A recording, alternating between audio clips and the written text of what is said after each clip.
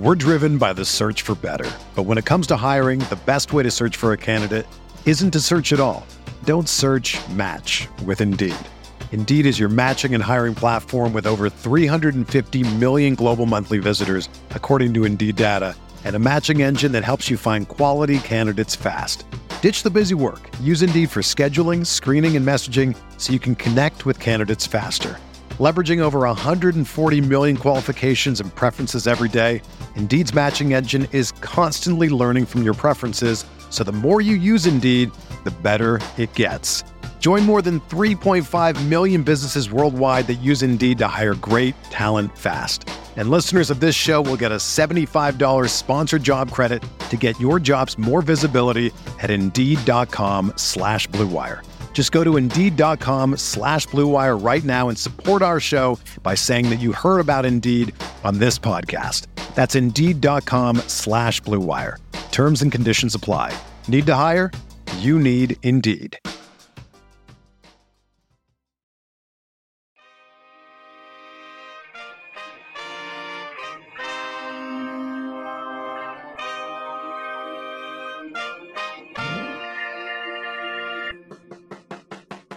The Oklahoma City Thunder select Chet Holmgren from Gonzaga University. What a pass. Giddy underneath for JRE. The reverse and the rookie-to-rookie action. SGA defended closely by Westbrook. Tough. Step back. Gets up the shot. Banks it. This is Udart. You're listening to the Uncontested. What is up, and welcome to the Uncontested Podcast. We are coming to you live Sunday, August 21st, fresh out of Westeros. We are brought to you by the Blue Wire Podcast Network and DailyThunder.com. I'm your host for the evening, Jacob Niffen. I got my fellow Stark brother, Taylor Peterson, a.k.a. Taylor Stark, with me. I like it. Taylor of House Peterson. Hey, just hoping this podcast doesn't leak early like the first episode of House of the Dragon. And we have Nick Crane. Nick is more of a Dornishman to me. I think that's fair. Like what was that guy's name? Something Cole? Yeah, they're the High Towers are from Dorne. I don't know. Nick, you come across as a Dornishman. How does that make you feel? The intro for me is the end of House of Dragon Talk because I have not watched it and I've already prefaced. I want zero spoilers from you guys or anybody in the chat. Spoiler-free podcast. Spoiler-free pod. If I see a spoiler in the live YouTube chat, I will boot you out of the room. Actually, I think Nick is from the Free Cities of Essos. Oh, yeah. He's not even from Westeros. I think that's probably more accurate. Gentlemen, let's talk some Thunder basketball. The schedule is out. Nick, you weren't part of that podcast. Tell us, Nick, in your 30-second summary of the OKC Thunder schedule, what do you got? Just in general, what I think about the schedule? Yeah. Big takeaways. 82 games, 41 at home, 41 on the road. Big takeaways. Obviously, the national TV game breaks like a 750-day drought, which is cool. NBA TV doesn't count, in my opinion. Yeah. Some good matchups early. I think we get to see Jabari and Paulo both in the first like 20 games, if I'm not mistaken. So good matchups early. New Year's Eve tradition lives on. I think New Year's Eve will be a pivotal event. You're about 35 games in on New Year's Eve, reaching the halfway point in the season. I think that is where the Thunder are outperforming. Maybe they push a little longer leading to the trade deadline, but New Year's Eve, if they're 12 games under 500 already, I think it might be might be interesting early in 2023 if they're that bad. So big takeaways are don't buy the strength of schedule being weak, or no, strength of schedule being strong. They have the hardest schedule. I don't know if I buy that because we have no clue what half these teams are going to be. Yeah, like Jacob said, 82 games, 26 wins. You do the math and the losses, and we'll see at the end of the year. So they get an all-star break. Yeah. My family has Thunder season tickets. We all split them. So today we did a ticket draft to pick tickets. I'm feeling pretty good. What'd you get? I'm feeling pretty good. I went with games that are on breaks from school or Friday nights. That was my go-to.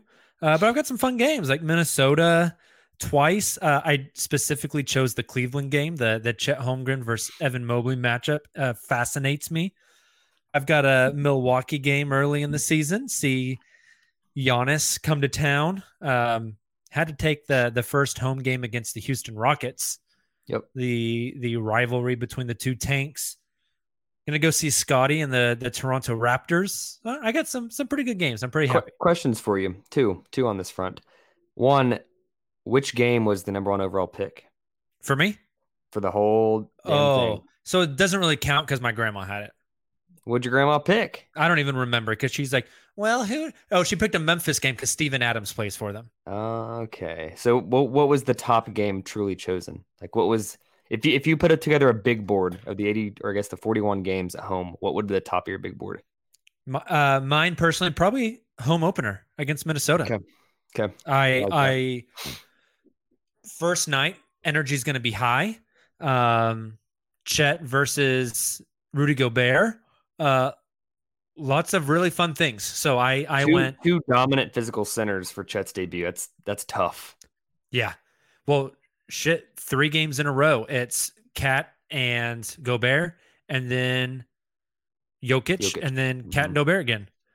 Okay. So it's second question for you. Okay, I'm ready. What was one game you were hoping to be able to draft that you didn't get? Oh, I'd have to look back at the schedule. I'm trying to think off the top of my head because I don't have the schedule pulled up. Probably. I don't know. That's a really good question. Because I got a lot of games that I really wanted. Maybe like a home game against like the Pelicans to see Zion. My dad took the I think my dad got both Pelicans games. He really wanted to go to those. So I missed out on those. So those ones would have been really fun. You guys ever do trades? Oh, yeah. And like half the time, my mom doesn't want to go to a game, so my dad calls me. And my wife doesn't want to go to a game, so I call my dad. So I'll end up going to more than what I have on the list. Nice. Loaded up on December, the 7-game homestand right during Christmas break for public ed. Just when the roster's still playing too. Exactly. I did not take any April games, and I took very few March games. I had to take a March game at the end because that was all that was left. Yeah. Nice. That's a cool yearly tradition. Yep, it's always a good time. So, Nick, we were talking about Chet just a second ago. It's kind of been the summer of Chet for OKC Thunder fans. He's been all over social media, all over the NBA world playing basketball. Wanted to talk about a few of the things that have come out recently. We have some pictures of Chet in some pickup run with Kevin Durant. Thoughts, feelings, opinions on this? One former Thunder 7-footer, one current Thunder 7-footer, both number 2 overall picks, both future Hall of Famers. I think it's cool. I mean, we talked about Chet maybe being a villain type in the NBA. You know, he's the guy that everybody wants to dunk on. He's going to talk shit. But on the flip side, like he's playing and getting invited to come play with all these top players across the league. And I think that shows how well respected he is without having to necessarily do anything to prove himself quite yet. Yeah. And I don't know. I think some really diehard Thunder fans might be offended that Chet like willingly went and worked out and hung out with Kevin Durant. KD left the Thunder when Chet was like a freshman in high school. No, earlier than that, probably like in middle school. I was a sophomore in high school. Okay. So it was when Chet was in middle school. Yeah. So like there's no ties there at all. I was a sophomore in college. Okay. Well, that's a little bit different, Nick. Yeah. That's before. Yeah. He was about 13, 14 years old. Yeah. So I don't think there's anything. Back when he was 6'9". We also got video of Chet and Josh playing on the same pickup team in some run. I think out in LA, the video that surfaced was, I believe it was Gorgie Jang going up for a dunk, Chet meeting him at the Apex, Apex rejecting him, Josh leading the break, and then Gorgie calling for a foul. You know how pickup goes. You get embarrassed. You call the foul even though it's not a foul. Josh gets very defensive. Is this just normal pickup run, or is this an evolution of the Chet Giddy bromance where they're backing each other up on shitty pickup fouls? Oh, I think it's a continued blossom of the bromance. We need a nickname for them. I think we put out a feeler on good nicknames and we picked one at one point, but I forget what it was. I think he picked Chetmate during summer league, but I think we had another one. Anyways, Josh has a house in California. I'd bet you anything Chet's out there staying with them quite a bit during the off season. They're good buddies. I think they obviously enjoy working out together, and we've seen a lot of this stuff with these live runs, but like they're inseparable. Like they haven't been apart since draft night. Yep. It's kind of crazy. Good for chemistry though. Very good for chemistry. For sure. And then Chet makes the trip up to Seattle, back around his college stomping grounds of Gonzaga University, to play for a second time in the crossover league. The first time, really, it was just him, Jamal Crawford. Jamal Crawford didn't play. I'm sorry. Paulo Banchero played. Jaden McDaniels played in that game as well the first time through. This time through, though, Nick, the stars came out. Aaron Gordon, DeJounte Murray, LeBron James. I love that you led with Aaron Gordon. Hey, you got to do what you got to do. Tari Eason, just all kind. Isaiah Thomas. Everyone shows up. Thunder fans tune into the NBA app, 7:30 p.m. Central Time on Saturday night. I was blitzing at home, picked up some pizza on the way. I was like, man, I'm going to sit here. I'm going to make an ass of myself just eating pizza and watching this basketball game. Felt like I was back at the first day of school. You know, nothing's going according to plan. We're an hour late. Some jackass pulls the fire alarm. It's mildly unsafe. Game ends up getting called in the second quarter. Too many guys slipping on the court. But the big news for Thunder fans, Chet Holmgren looks like he stepped funny on his foot, came down on his foot funny on the way down from a contest at the rim. Rolled his ankle, if you ask Boston Celtics guy on Twitter. He said it could be a rolled ankle or an Achilles tear. Nick, anything to read into our worry level 1 to 10 on Chet Holmgren and his health? No, I mean, he's had this ankle wrap we've seen on his social media posts for a few weeks now. I don't know if it was the same ankle or a different ankle. I haven't dove in and zoomed in on the video and tried to figure out everything going on, but I don't think it's anything. Like, you still got 3 to 4 weeks till camp starts. I would be absolutely shocked if this injury had any impact on his training camp experience leading up to the season. If it does, we're in trouble. If it does, I mean, but maybe it doesn't. Like, Chet Holmgren missing training camp, even if it came back and Chet was out for 2 months and had to miss the very start of the season, cool. Like, yeah. It's not going to hinder his career. That doesn't mean he's a bust. Like, it's not a big deal. Taylor, I would like to know. Yeah, Taylor, I would like to know. So Chet rolls his ankle, but he does stop the basket. LeBron does not score on the fast break. But Twitter.com, specifically NBA Central, NBA Memes, Hoops Central, the dying Ballsack Sports, Aggregation BS 123, and everyone who replies to those tells me Chet Holmgren's too thin. He got ran through by LeBron James. That's why he's injured. He's a bust. I mean, obviously his frame isn't going to hold up in the NBA. Also, Paulo finally gets his time to shine. Will he be able to carry his own team? I don't think so. And finally, Jason Tatum officially has surpassed LeBron as the best player in the league per the Pro AM Saturday night.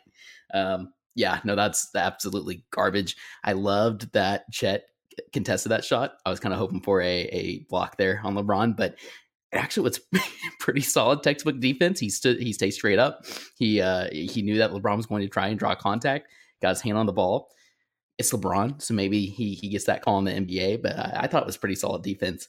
It's just unfortunate, and look, we didn't get a very close angle at it at all. Like Jacob mentioned, some Celtics fan account thinks it's either a Achilles or a slightly tweaked ankle. Nothing. That's between. That just sent me. He might have scratched himself or he might have got shot with a gun. It's like, what are we Either doing? way, he's bleeding. No, yeah, I'm with you guys. It's just kind of sucked because we had to go through 40 minutes of warm-ups and fire alarms and security issues, all to see Chet play for like 3 plays. It reminded me of Summer League Game 1, 2021. Yeah.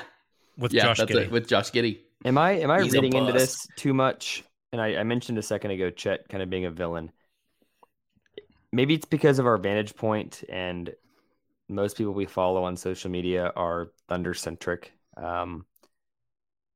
Chet gets a lot of hate already, to the point where it almost feels like this is going to be another Russell Westbrook situation, where no matter what he does right and how good he is, they're always going to find the flaws, and he's always going to get shit on. I think there's a chance of that, but I think the context is much different. Like, Russell Westbrook openly invited that stuff and like thrived off of it. I think a lot of the hate that Chet gets is just people are, for some reason, are mad because he's skinny. Yeah. But I think you're going to be really Chet surprised embraces this it year. too. Some of the stuff that Chet is going to do as a rookie on the floor, where he like gets in a veteran, well-respected dude's face and talks crap to him. He wants the smoke. He's got the dog in him. And that's what I'm saying. In every single team he has one of those moments with as a rookie, that entire fan base is going to hate him forever. That's true. But I think NBA vets are going to respect him. Like, I remember vividly, I don't know if you guys recall this. It was like the second game against the Jazz in the season where the Thunder had Russ, PG, and Melo. And the Thunder won the game out in Salt Lake City. But afterwards, Russ, PG, and Melo all went out to half court and like dapped up rookie Donovan Mitchell, and like hyped him up and was in his ear. I feel like Chet's going to get some of that. I mean, like, we saw him dapping up LeBron James at the crossover. We've seen we mentioned earlier, he and Kevin hanging out. Like, I think there's going to be this respect by veterans for him because the way he approaches the game. Let me be clear. And with Russ, it was never the players in the NBA that shit on him. It was the fan bases, and it was social media, and it was the national media. That's more what I was alluding to. Yeah, I have no doubt he's going to get respect. I think part of it is the way Russ carries himself off the court. I don't know if Chet does that in the same way. Yeah, and that's kind of like, I see what you're getting at, Nick. Like, Chet does have a little more of that in him from a personality standpoint, I think, than people realize, which Thunder fans are going to embrace, and to your point, opposing fan bases are going to hate. However, the difference I think that Jacob's getting to between like Chet and Russ is, as soon as Chet has his first, let's just go crazy and say 30-point game, 12 rebounds or whatever, it's going all those accounts you guys mentioned, the NBA Centrals and all the aggregators, going to be pumping it up. Oh my gosh, look at Chet, it's so great.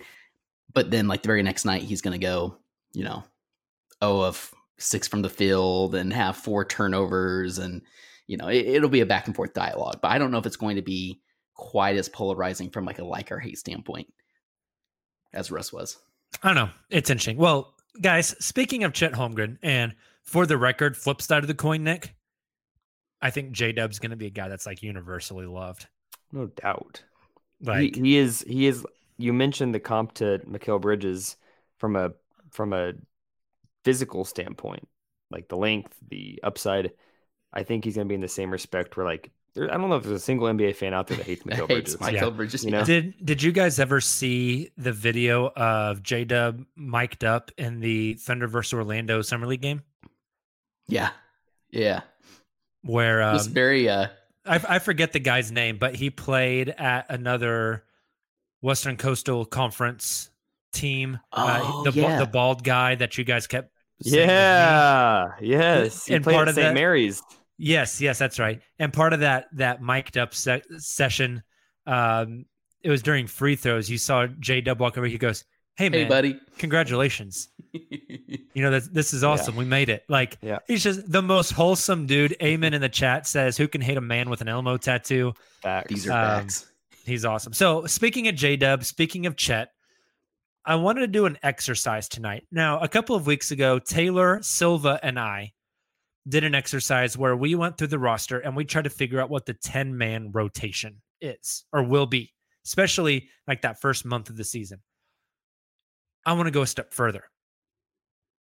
tonight, I want to look at minutes distribution. So roughly 10 guys are in an NBA rotation. But in any given NBA game, non-overtime NBA game, there are a total of 240 minutes available. I want us to discuss and come to an agreement on who gets minutes and how many minutes on this team. So if you're watching the stream, we've got a visual for you. If you're just listening to the podcast, obviously, we're going to talk and describe it.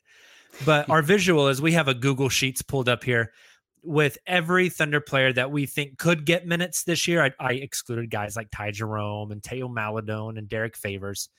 But at the bottom, we have 240 minutes.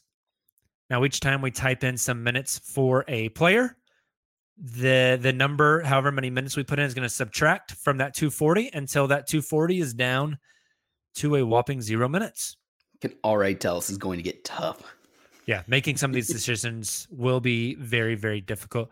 So let's just start throwing some stuff out there. And obviously we can go back and forth. And if we need to go back and take some minutes away from somebody or add some more minutes to somebody, we can do that. But Nick, to start us off, like we've got a roster of 12 guys we put on this list here. Who do you want to start with? Ooh, I'm not going to start at the top, start at the bottom. I want to start at the top. I just want to go straight down the list because you can't cherry pick with starters, and let's just go top to bottom. So the list is in alphabetical order, and for those listening to the show on the podcast version, our list is Darius Bazley, Ousmane Dieng, Lou Dort, Josh Giddey, Shai Gilgeous-Alexander, Chet Holmgren, Trey Mann, Mike Muscala, Alexei Pokusevski, Jeremiah Robinson Earl, Aaron Wiggins, J-Dub, Kenrich Williams. So Nick wants to start at the top of the list alphabetically with Darius Bazley. Darius Bazley will play a lot of minutes this year, despite having additional competition in the front court. That said, I'm going to have him playing a few less minutes than he's been used to the past few years. I'm going to throw him in at 25 on the dot. Interesting. Okay. So last year he averaged 27.9, basically 28 minutes a game. Nick is shaving off 3 minutes. Taylor, do you like that number? You want to go higher? You want to go lower? I think I would have gone lower just because I'm thinking of some of these guys, and this is like personal bias too. So it's really hard to like try and predict exactly what Daigneault and Presti are going to, how they're going to prioritize these minutes. And also like, I mean, Trey Mann, we'll get to him. He's a really good example of somebody who didn't play much early on, but got the bulk of his minutes later on in the season when he came back from his stint with the Blue. But still, like I think that's going to eat into Bazley's minutes. Who takes his minutes in your opinion? I think players like Dieng, J-Dub, some of the rooks coming in this year, like those two specifically.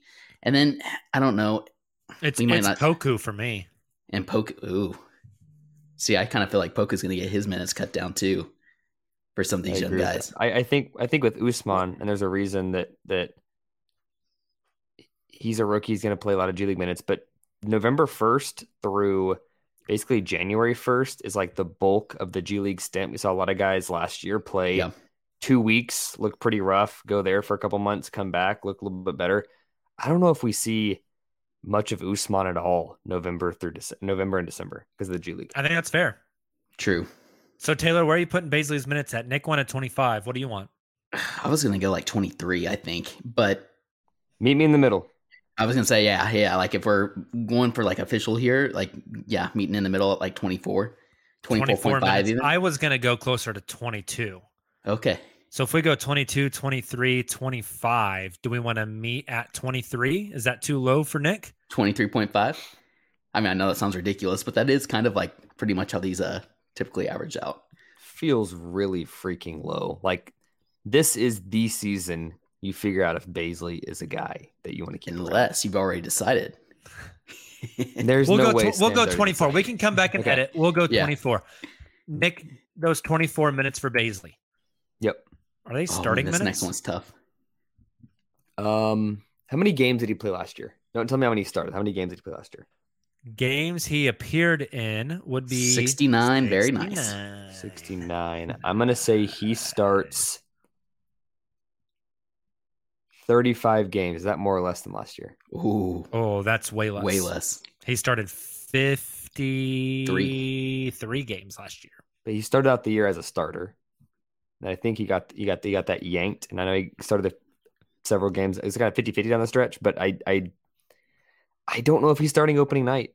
And I don't know if he's a starter long term. I could see him subbing in with like 6 minutes to go in the first quarter and playing until like 9 minutes to go in the second. So that gets him like 9 minutes there. And then getting roughly those same minutes in the second half, that would put him at 18. Where those other 6 come from, I don't know. Yeah. It's not going to be a night to night thing with it. It's not going to be like Bays starts on Monday, but not on Wednesday. He starts again. I think it's going to be in stretches. He's not going to start for 10 games, and he's going to start 5. Then he's not going to start for 4. He's going to start 9. It's going to be very, very cyclic. Yep, I think that's fair. Ousmane Dieng is the next on our list. I'll kick us off on this one. I'm just going to throw out a number. 10. I'll go higher than that, but not by too much. And my problem is, I guess if we're doing this for the first like month of the season, this would be probably like 4 or 5 for me. If we're looking at it strictly from Ousmane's minutes per game and games that he plays, which are probably going to be inflated at the end of the year, it's probably closer to 13 or 14. But if we're looking at first month of the season, I just said 4 or 5, but that's like games he appears in. I don't think he's going to be in the rotation to start the year. I'd put this probably at 0. So you have 10 on the season? Yeah, like I bet Ousmane plays like 55, 60 games on the year, but a lot of them are going to be like second half of the season games, developmental minutes. And it would average out to be about 10 because I think November 3rd, he could play like a 6-minute stretch. Man, I think December 15th, he could just have like a random like 18-minute game. And so he's not going to play in every game, but I think the games he does play in, he's going to get an opportunity. There's no point throwing him in there for like 3 minutes. So I just had a very similar thought, Jacob, like going through this list, looking at the minutes played per game last year. Like obviously there's some outliers. Xavier Simpson led the team last season in minutes played at 43.5 per game because he only played in 4 games.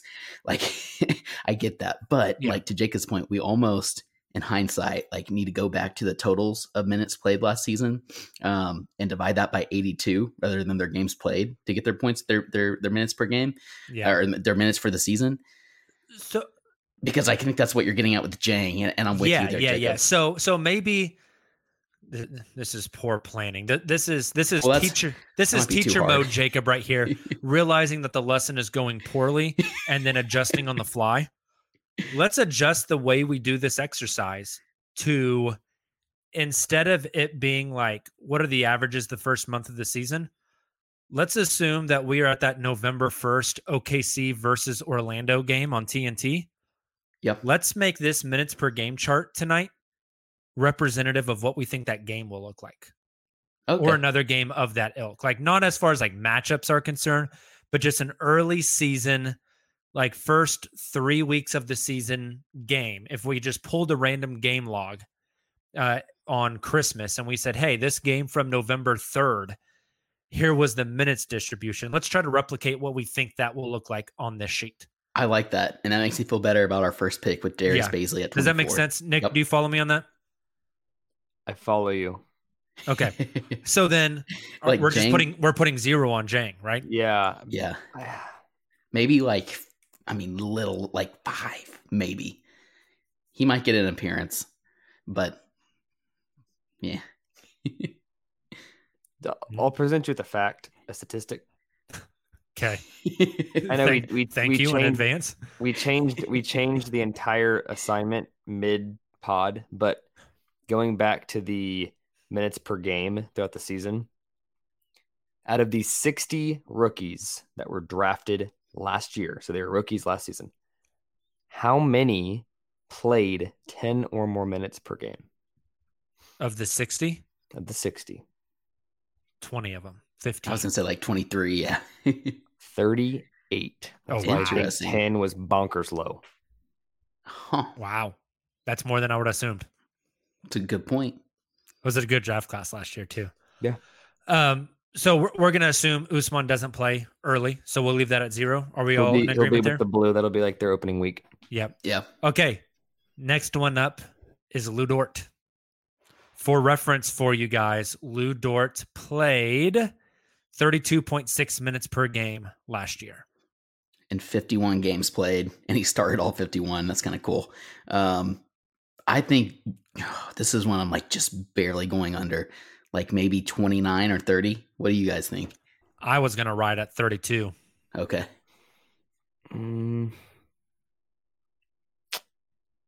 I think 32 is the number.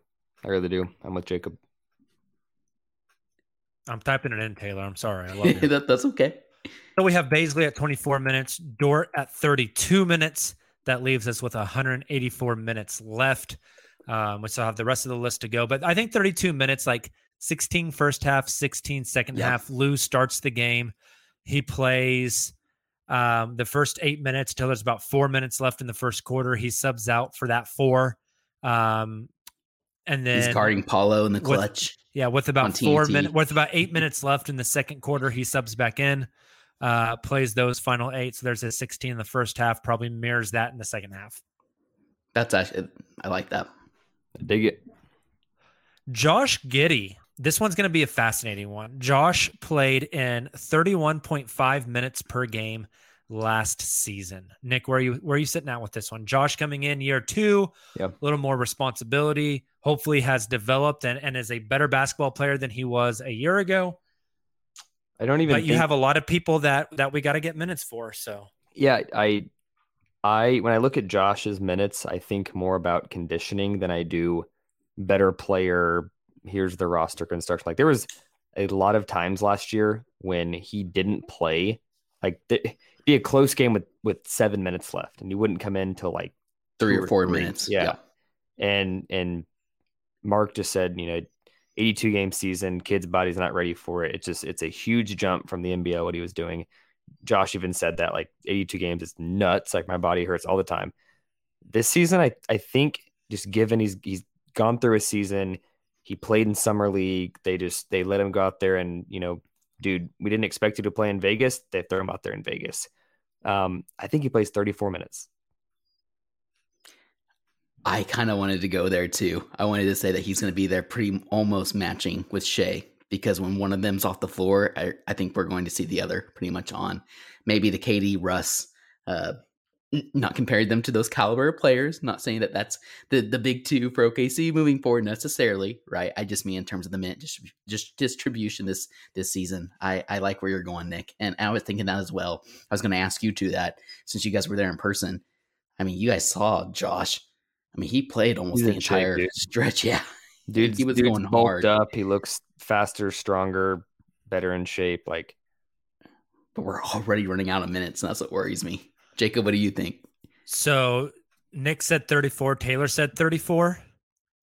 I could be talked down to about 32, but that's kind of my. I was going to go like 33. Can I get you guys to budge on a minute? 33. Price is right. Okay, 33 works. We'll get down to 33 minutes. So we got 24 minutes for Baze, 32 for Dort, 33 for Josh. We have 151 minutes left, and we are to the biggest gun on the team, Shai Gilgeous-Alexander. I'm going to throw out just a belief. Okay. And you guys tell me if I'm dumb. Tell me if you agree. 48 minutes. Agreed. I don't think anybody on this, like, everyone loves to cite per 36 minutes. I kind of hate that statistic. I understand the purpose of that statistic. But people are like, oh, this guy that's playing 10 minutes a game, if he played per 36, this is what he'd average. If he was good enough, he'd be playing 36 minutes a game, damn it. Like it drives me nuts. It's an efficiency metric. I don't think anybody on this team plays 36 or more minutes per game. Agreed. I don't think anybody in the NBA did last year. I would put Shai, who last year averaged 34.7, matching Josh at 33. That's what I was going to say. I think he's going to match Josh. And that's not because, I think Josh is just as good as Shai. I think it's strategic. I think it's limiting minutes so guys don't get run down. think it's preserving his body. I think it's giving other guys an opportunity. Like, I don't think Mark Daigneault is sitting there saying, I got to run Shea into the ground for a chance at the 9 seed. You know, I think 33 is the number for me. Oh, I'm very, very set on 35. This is Shea's first TNT game in 2 damn years that we're talking about. That's fair. This could also, be a I think high game. on the season, he's going to average damn near 35. Like, if he's going to be the guy, the alpha, the first-time All-Star appearance, like, dude's going to play a lot of minutes. Yeah, I don't know. His 34.7 last year, that's in the games he played in, which was 56 games. I don't know. Like, some of those were without Josh. Yeah, I don't see them running him more than that. Like and I guess that is basically at 35, Nick. So that kind of proves your point. I think that's a lot. I lean that way. Let's go 34 then. Same reason, he mentioned. So I think 34 is okay. Let's do 34, which puts us at 117 minutes left. I'm not sure about. And the next guy on the list is maybe for me the most interesting one to decipher minutes for. It would be Chet Holmgren. So speaking to Nick's point about Giddey, I thought he brought up a really good point because I remember us talking about this on the podcast amongst each other. Like, man, I really wish we could see Giddey more in the second half. Why hasn't Giddey gotten back in? We see how this team looks when Giddey's on the floor alongside Shea and alongside these other guys. And they don't keep mentioning that conditioning factor. And then Giddey would come on right after, reiterate the same thing. And to Nick's point, mention playing in the NBL and how it's a different physicality, a different in minutes, difference in games played. And they wanted him to make it through the duration of the season. I think we're going to see something very similar, but obviously for different reasons with Chet. I know we just kind of made fun of all the people saying, oh, look, his frame already isn't holding up. But when you're that young with that frame coming into the big man's league, that is the NBA, they're going to try. I mean, they aren't going to hold him back too much, but at the same point, you want to make sure he stays healthy. And so because of that, I think we could see something a little similar to what we saw with Josh early on this season, but I don't know. I kind of look at that number. Darius Bazley played in 69 games, like we mentioned, 27.9 minutes per game. What do you guys think about like 26 minutes a game for Chet? Or is that too low for your number 2 overall pick? Do you just play him 30? My number was 28. Yeah, 26 feels incredibly low. Like Aaron Wiggins played almost 25 minutes a game last year. Yeah, but when you sort the 2021 class, Scotty Barnes 35, Evan Mobley 34, Cade 33, Jalen Green 32, Josh 32, Franz 31, Herb Jones 30, and Taylor Duarte, too 28. Like Taylor mentioned tanking, which I agree. Like the end of the season rotations will probably be funky again, but the hope is Chet's healthy. Like if Josh would have been healthy last year, they probably would have liked for him to play some of those late games. Agreed. You know, Chet is also going to be playing a lot of defense at the rim, protecting the rim. I wonder if foul trouble maybe limits his minutes per game this year. Dude, we talked in summer league. He was disciplined as hell. I know. That play on LeBron on Saturday night was pretty disciplined. I put the number. I envisioned him playing somewhere between 28 and 30 minutes. So I'm leaning more. I was going to say 28, so we can split it and go 29. Okay, is that especially fair? After you rattled off those numbers from the guys from last 29 would put him in the same league as Chris Duarte, Herb Jones, like the Franz Wagner range. I like that. Yep. All right, we're going 29 minutes. We're running out of minutes. 88 minutes left. And they all go to the next guy. And we are on to Tre Mann. Oh, so Tre Mann. For reference, Tre Mann last season played 22.8. 22.8 minutes per game. He played 60 games, started 26 of those. I think those 26 starts probably inflate that 22.8 minutes a bit. I envision Tre strictly being off the bench this year unless there is an injury. Nick, just throw out a number. What's the first number that comes to your head for Tre? 20. So we're in the same ballpark on this one. I'm not quite as crazy as I was. What was your number, Taylor? I was going to say stick him at 22. I was going to go 18. Okay. So it sounds like we're going right in the middle and going 20. That's fair. Because like you guys said, I mean, those numbers were pretty inflated towards the end of the season. We've got a lot of guys that need minutes, dudes. I know. We're gonna be going back and tweaking this a little bit here in just a second. We're going to have to 100%, because next up is Mike Muscala. Another tough one. I don't know if he's going to play as many minutes as we think. And like, just I guess for reference, and not to steal Jacob's thunder, he's going to play minutes at center because this team doesn't have a lot of centers. That's a good point. Jeremiah can slide up to 5. Small ball Chet, maybe. You could play Chet at 5. You could play Baisley at 5 if you wanted to. Gross. Poku plays 5. Okay, I made Nick throw out a number, so don't say it. But Nick, do you have a Muscala number in your head? I think I do. Get it loaded. Taylor, do you have a Muscala number in your head? I'm going to throw out a number. You ready? Ready. 11. 9. Mine was 12. Look at us.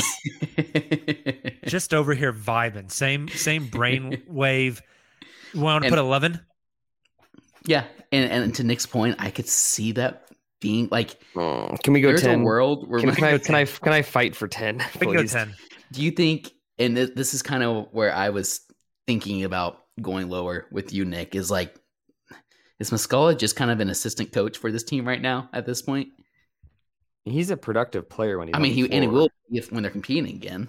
Yeah. Yeah. And I've been on the record on this.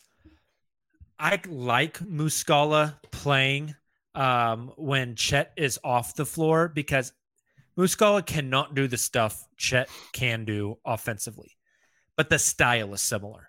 So you are not missing a beat. It's not like, oh, we're taking our ball handling, pick and pop 5 versatile unicorn center off the floor and replacing him with Derek Favors, right?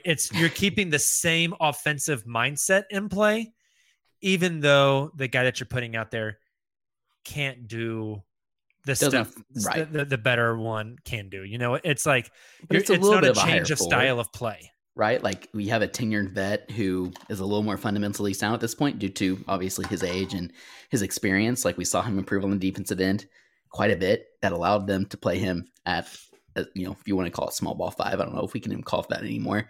And then, like you mentioned, Jacob, like just being able to knock down shots reliably from outside and even do a little bit of post work, although we didn't see much of that. I don't know, though. Like, it's just like somebody has to, those minutes have to. We're gonna have to go back and edit this. So we have 5 guys that I 58 100% see in the rotation with 58 minutes. So left. Tough. So let's recap for the podcast listeners real quick. We have 58 minutes left. We have to divide those 58 between Poku, Robinson Earl, Wiggins, J-Dub, and Kenrich Williams. We currently have 10 minutes for Muscala, 20 minutes for Mann, 29 for Holmgren, 34 for Shea, 33 for Josh, 32 for Lou, 0 for Usman, 24 for Baisley. Before we jump into those last 5, I'm going to take a quick moment, tell you guys about where you can buy some uncontested shirts and about our sponsors for the week. What's up, Thunder fans? This is Jacob from the Uncontested Podcast, and I'm here to let you know that we have fully redesigned our merch store to get you the best Thunder swag available. Just visit cottonbureau.com and search the Uncontested Podcast to find all of our new designs. That's cottonbureau.com and search the Uncontested Podcast to find new drops like Josh Giddey's Wizard of Oz or an ode to the Trey Man Step Back. We've also got all the classics like Dortal Combat, Liu Tang Clan, and everyone's favorite MVP, Shai Gilgeous-Alexander. The best part? You can get any design and the style of apparel you want. So if you're gearing up for the summer and want a tank top, needing a hoodie for the winter in Australia, or you're wanting a Pokemon onesie for your baby, we've got you covered. Make sure to go to cottonbureau.com and search The Uncontested Podcast to get your new Thunder gear today.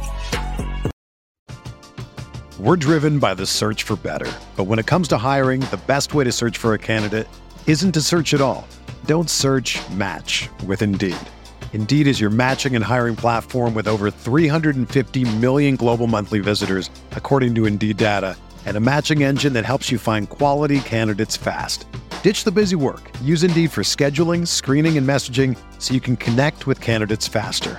Leveraging over 140 million qualifications and preferences every day, Indeed's matching engine is constantly learning from your preferences, so the more you use Indeed, the better it gets.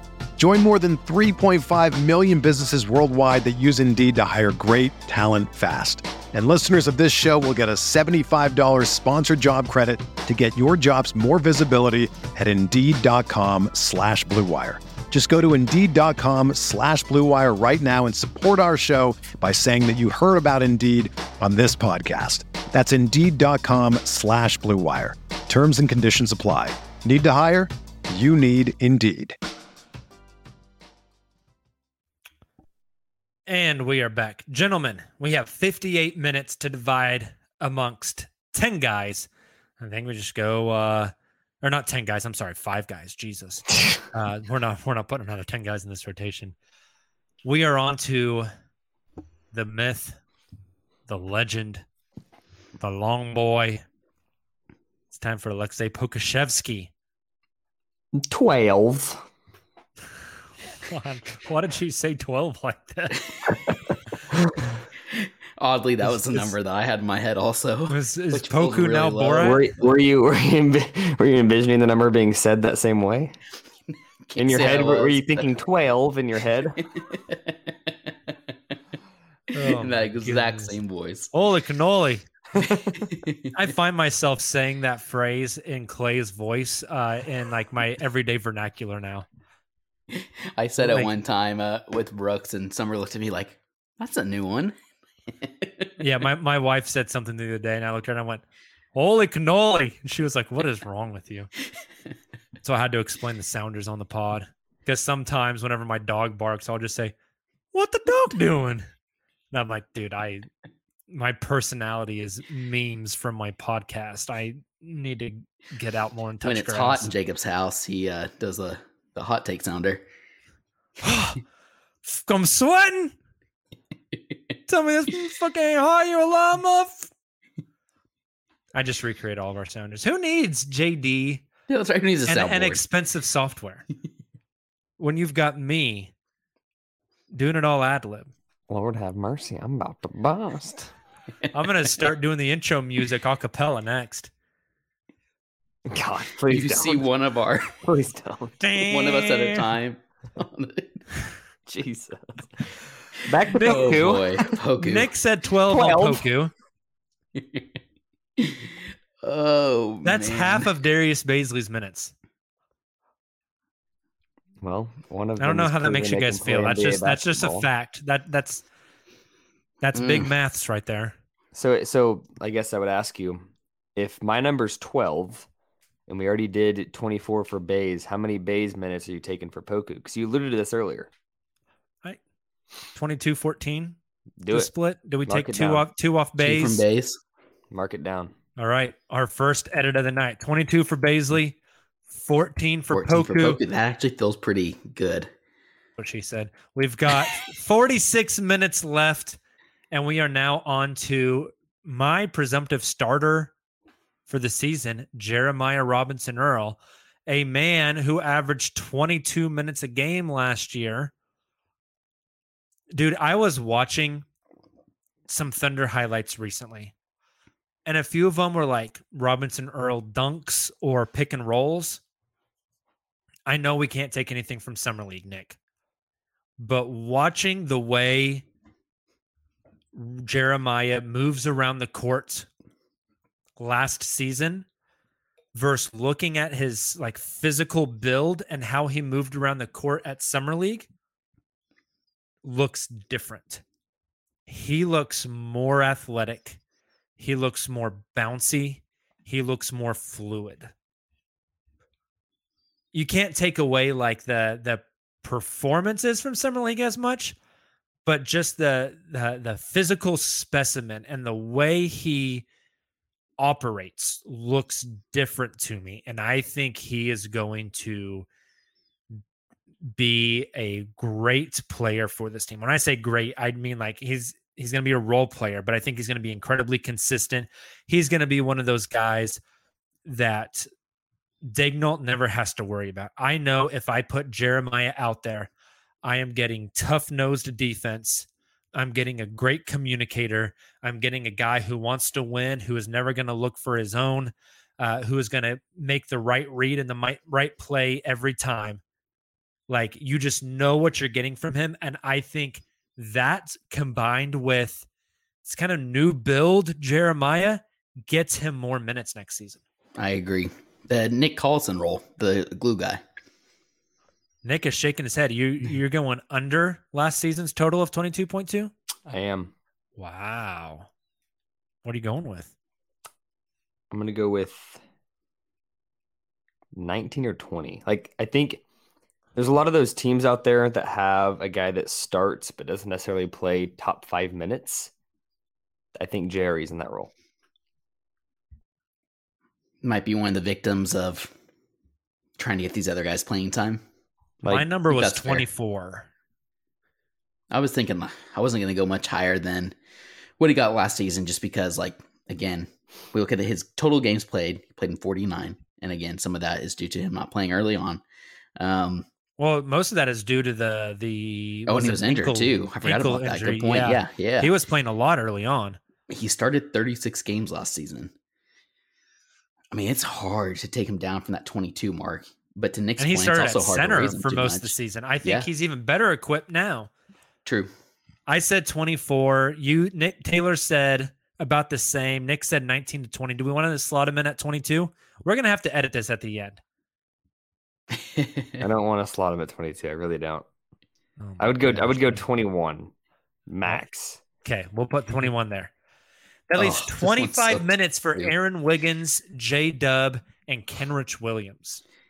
I mean, I'm going to give Aaron Wiggins 4 minutes, and I'm taking 1 from Trey Mann.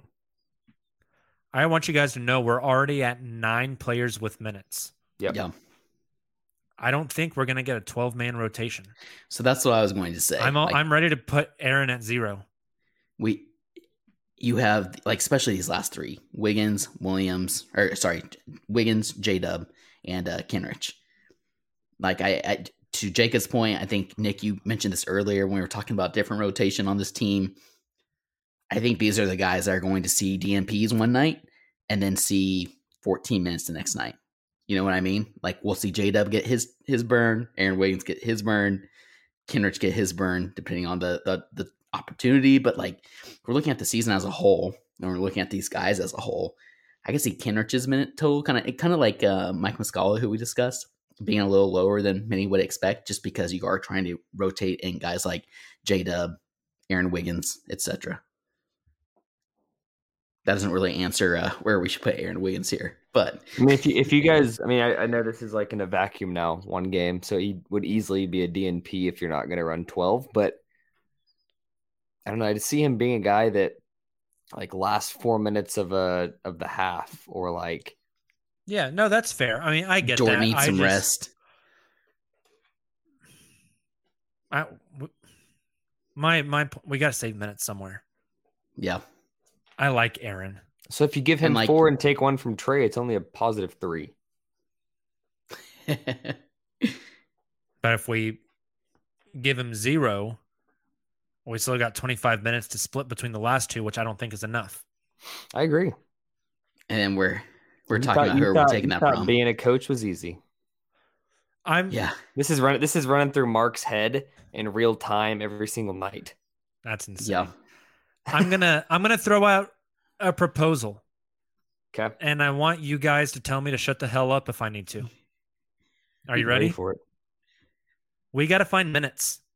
We're talking about this is just a random game log pulled from like the first 2 or 3 weeks of the season. Are you going to DNP Mike? I'm and Kenrich DNPing Wiggins and Mike. I'm going to put Wiggins at 0. I'm going to put Mike at 0. We're going to have 35 minutes for the last 2. That actually probably makes more sense because they like having Kenrich out there. It's kind of like the QB. And in my perspective, if we have to, we can play Baisley, we can play Chet, we can play Jeremiah. You can even sneak a few minutes of Poku at the 5. Let's say it's the Orlando game that we're ripping this game log from.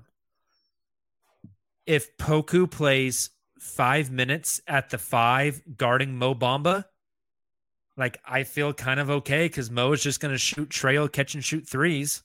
He's not going to post up. I could put Chet on him. I can live with 5, 6, 7 minutes of Darius Baisley on Wendell Carter Jr. You'll live. The team won't.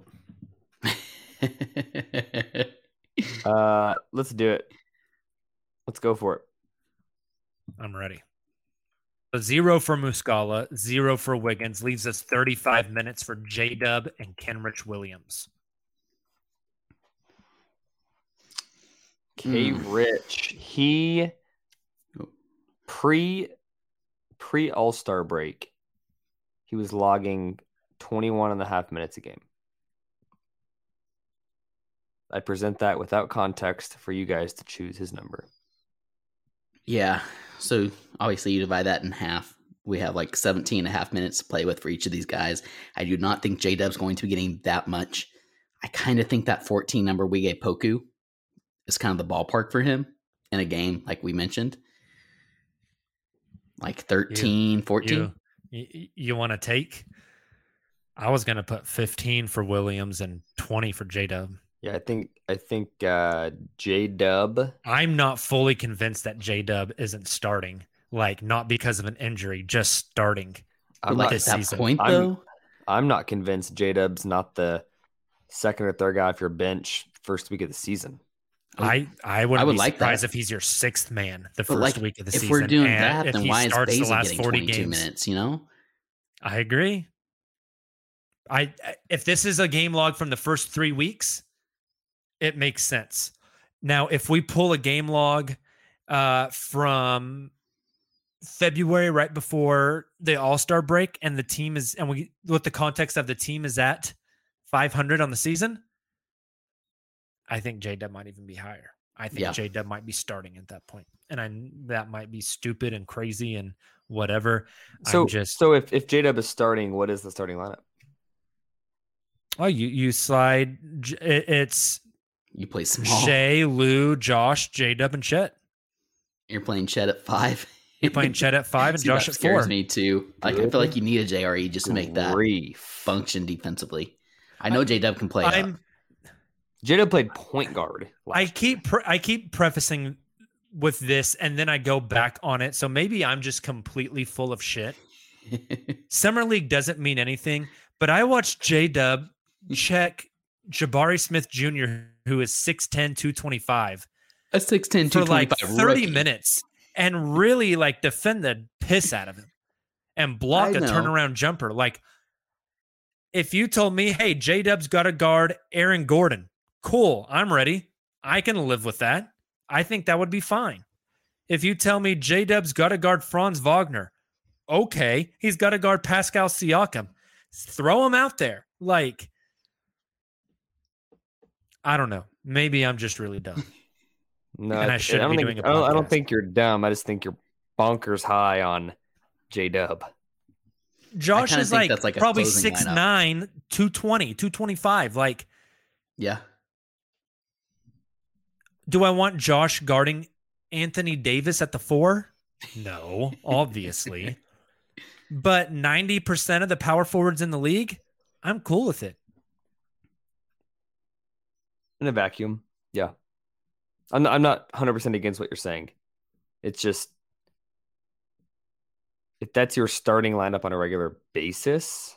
Yeah, no, really I get tough. That. And it feels situationally for me too, Situationally. But to your guys' starting point, at the 2 once they trade Lou Dort. Okay, there's also, I agree with that. There's also a world where Chet can play 5 all game long and can guard the biggest, most physical front courts in the league. And then I think you can get more flexible with your 4. But until we see that. Yeah, no, I agree. I think it is a very possible world where Chet can play the 5 for 29 minutes a game against 25 NBA teams. Yeah. Do I want him guarding Jokic for 29 minutes? No, but I think he offers some interesting difficulties for Jokic. He's probably the best defender for Jokic. Am I cool with him guarding Gobert for 29 minutes? Hell yeah. Am I cool with him guarding whoever the hell Dallas is going to play at center? Christian Wood? Not even Christian Definitely. Wood. JaVale McGee. Oh, no. Yeah, I'm fine with that, you know. I mean, there's not a lot of centers that scare me having Chet guard them. It's like Jokic, Embiid. And you know what? 29 teams ask themselves regularly, how the hell are we going to guard Joel Embiid? So, I don't know. We got to figure out minutes for J-Dub and Kenrich. Let's do, if I had to pick, I would go.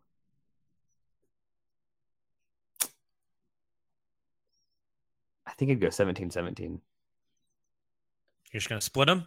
Yeah. And you got to give someone the leftover, the hanging minute, Nick. The hanging minute. Or do we go back up? Does Mike Muscala get the 1 minute victory cigar? No, let's not do that. Let's give. Oh man, it's tough. That is tough. I think 17-17 for J-Dub and Kenrich Williams. Give Kenrich 18. Oh, okay. You sure you don't want to give it to somebody else? You want to bump Chet up to 30? No. I want to give Kenrich 18. Taylor, what do you think? Poku up to 15? I know it's easy to maybe Jerry at 22. It's easy to forget Kenrich because he didn't play a lot down the stretch. And let's not forget, the dude just got an extension. Teams have been trying to give a first rounder for him for 2 years now. He's a good player. He deserves minutes. He can guard the 4 too. Like, I'm not scared of people. I think the prevailing thought is you can't play J-Dub at the 4. You can't play or let J-Dub guard the 4. You can't let Kenrich guard the 4. You can't let Chet guard the 5. My audio just cut out. God damn it. We can hear you, but you're on your laptop. Well, okay. So Taylor, question for you. Given the crunch that we're seeing right here, the universe didn't want me to make a point. Make your point, but I've got a point for Taylor first. Given the minutes crunch, and there's other guys that are going to have to play minutes too. Like there's going to be 2 guys that we're not even talking about that are going to have to be in the rotation at some point. Does this make you want to trade a Lou or a Kenrich or a Mike, to free up minutes? Like, does this open your eyes at all to, damn, this roster crunch and minute crunch is real? Oh, it 110% opens my eyes to the roster crunch. Like, seriously, I think this might be one of the hardest exercise for me that we've done on this podcast in the 5 years we've been doing it. And I don't mean that. Like, I mean, I take that seriously. I genuinely mean that. And that's where I think, like, to your point, I mean, Bazley is the candidate I keep coming back to, but I understand that's a little biased on my part as well. But I am trying to think of this like from a coaching standpoint, from a front office standpoint, from OKC. Bazley would be one of the guys. To answer your question, Nick, I'm not ready to move on from Dort, even with this exercise. Still not ready to do that with Kenrich because I think he brings so much value to the locker room. However, we might be a little. I could see a situation where we're doing this again next year, and we're looking at his minutes from this, this upcoming season, and they're lower than we expect just because we know he's one of those. You know what you have in Kenrich Williams. You don't know what you have in these other guys. Mm-hmm. So you don't play Kenrich as much and you get these other guys some burn. And, when you're ready to push the pedal down a little more next in 2023, 2024, Kenrich gets those minutes again. But the other guy I keep coming back to is somebody that I've been on the bandwagon for a while, have been in his corner, but I'm wondering if this is the year for him also. We keep talking about, Darius Bazley being a critical year, but Poku Ball's in that same category. Yeah. And there's a world where Poku is a 0 in this situation. Yeah, no, 100%. And I think more holistically, we make the joke Darius Bazley for 2 seconds. And I think most people are like, No, like second rounders never work out. Darius Bazley still has upside. So that the JRE and Aaron Wiggins, who we just had trouble. But there's another element to it. Like, you're not just trading Darius Bazley for 2 seconds. You're trading Darius Bazley for 2 seconds and freeing up his 22 minutes for these other guys to develop. Like, there's so many layers to the cake. We always do this vacuum thing where it's like Baze for 2 seconds. That's not good value, but there's so much more to think about. And I think this, if anything, opens my eyes to like, there's a lot of guys that we need to get minutes for development minutes for. Yeah. I mean, also, what happens Blue is going to be fun this year. Yeah. What happens at the end of the Blue season when Usman played 10 games and the coaching staff in the front office is saying, this kid's putting it together. Yeah. We need to up his level of competition to make him continue to climb. Where do we find minutes for him? Yeah. Like, I keep harping on it, and I know that the fan base is kind of split on what Darius Bazley is and what he could be and his age and blah, blah, blah. But at the end of the line, this dude is a restricted free agent at the end of this season. You have to extend him or risk losing him or getting in a bidding war for him. The first 20 games, I feel like, are critical for him. If he is not really taking that next step, if Bazley looks like the Bazley we saw last year, I'm not interested in carrying him to next offseason, either matching an offer sheet because he is a clutch client or having to offer him like 4-year, $40 million or something like that, pay him $10 million a year, and then still trying to find minutes for him when I could take those 22 minutes and I could give them to some of these younger guys that have a much longer runway to prove that they can succeed. And that's not to say Darius hasn't succeeded. I think Darius can be a role-playing like bench guy in the league. I actually think he does make sense in Los Angeles, right? I think there's multiple teams where he could go and get some burn and get an opportunity and continue to develop. But to me, this exercise shows that these windows of opportunity for guys that have been on the roster and we're trying to figure out, is this dude like a player or not?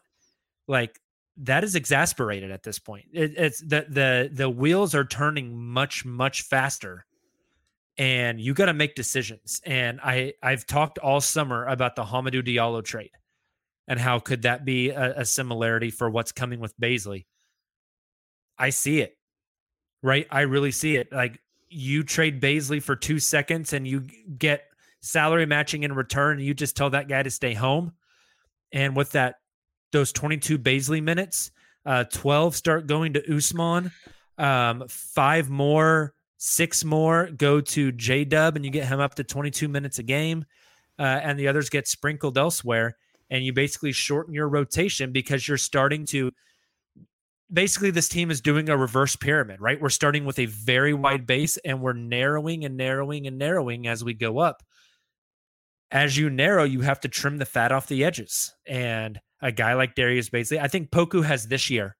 And then I think Poku is in the same conversation. What we're talking about with Bazley now, I think is the conversation for Poku 12 months from right now. I think August 21, 2023, if Poku is still on this team, I think he will be.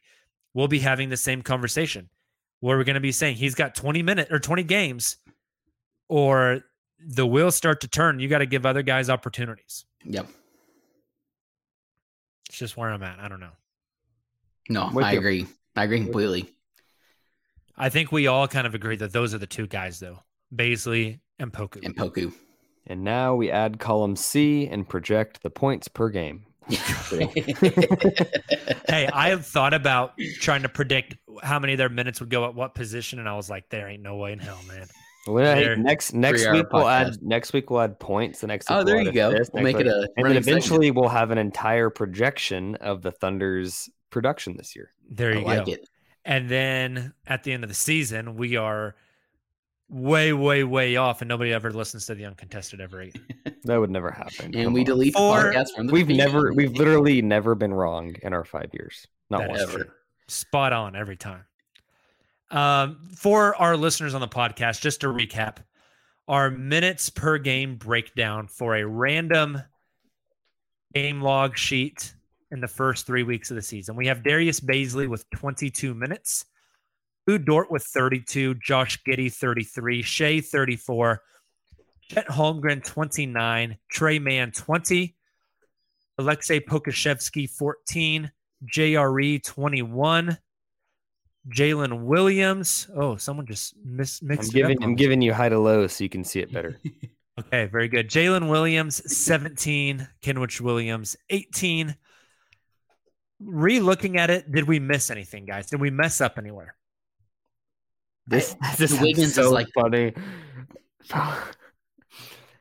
Poku gets the least minutes of any guy on the roster that steps on the floor. It kind of makes some sense. The one place I would argue that we messed up, personally, that I would change, I would take like 2 minutes away from Bazley and give them to JRE since he's my starter. In order to have JRE at 23, Bazley at 20. Yeah, I was going to say we take, in a similar vein, you take 2 minutes or 1 minute from Trey Mann and allocate it elsewhere.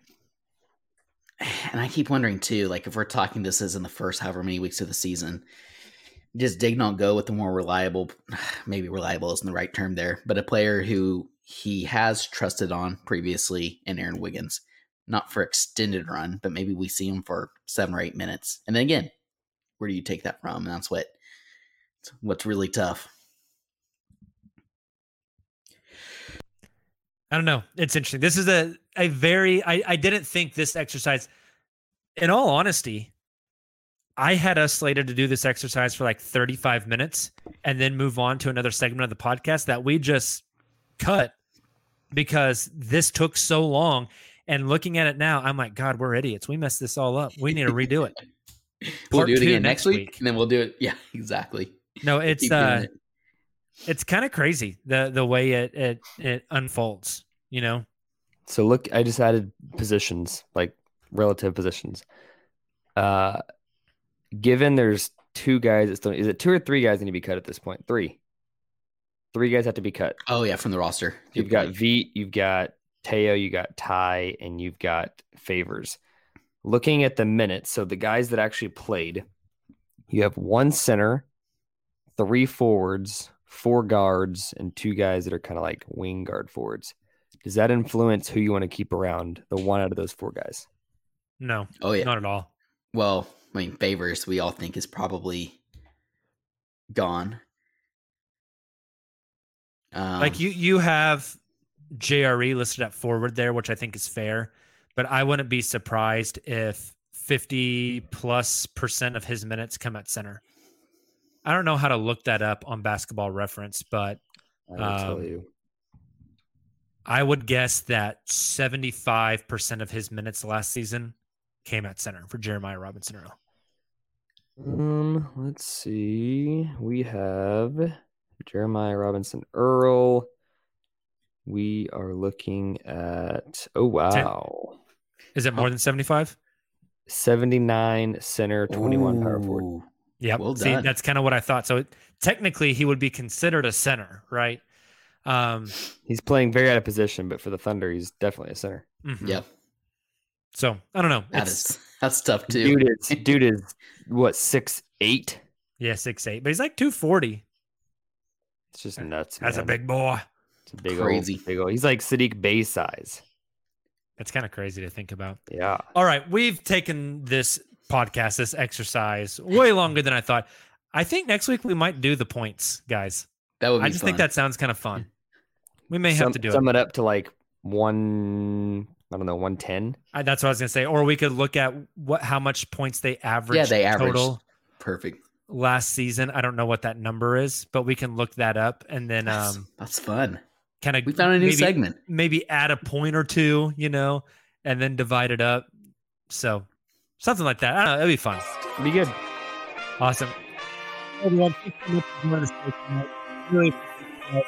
We're on the live stream. Hope you had a great time. We had quite a few in here for an off-season show. And you got the visual, which I like adding the visuals to the stream. It's always a good time. We'll be back with you guys again Wednesday. We got to get out of here because Nick's got to go watch House of the Dragon. This man put it off till after the pod. You guys have a great beginning of your week. Enjoy the cool weather if you're here in Oklahoma. We'll be back with you Wednesday evening, 8 p.m. Central Time.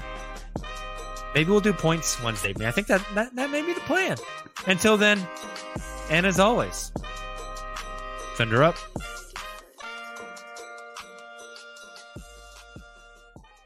Everyone is talking about magnesium. It's all you hear about. But why? What do we know about magnesium? Well, magnesium is the number one mineral that 75% of Americans are deficient in. If you are a woman over 35, magnesium will help you rediscover balance, energy, and vitality. Magnesium supports more than 300 enzymatic reactions in your body, including those involved in hormonal balance. From functional medicine doctors to mental well-being and female hormone experts, we all know that magnesium is the one mineral to improve all aspects of well-being and health. But which one? Magnesium Breakthrough from Bioptimizers, the trusted choice recommended by leading experts with 7 best-absorbed forms of magnesium to ensure your body receives the support it needs for overall well-being. Go to bioptimizers.com/balance today and use code BALANCE10 for 10% off. Support your journey to wellness at bioptimizers.com/balance. Magnesium Breakthrough from Bioptimizers, your foundation to optimal health and vitality.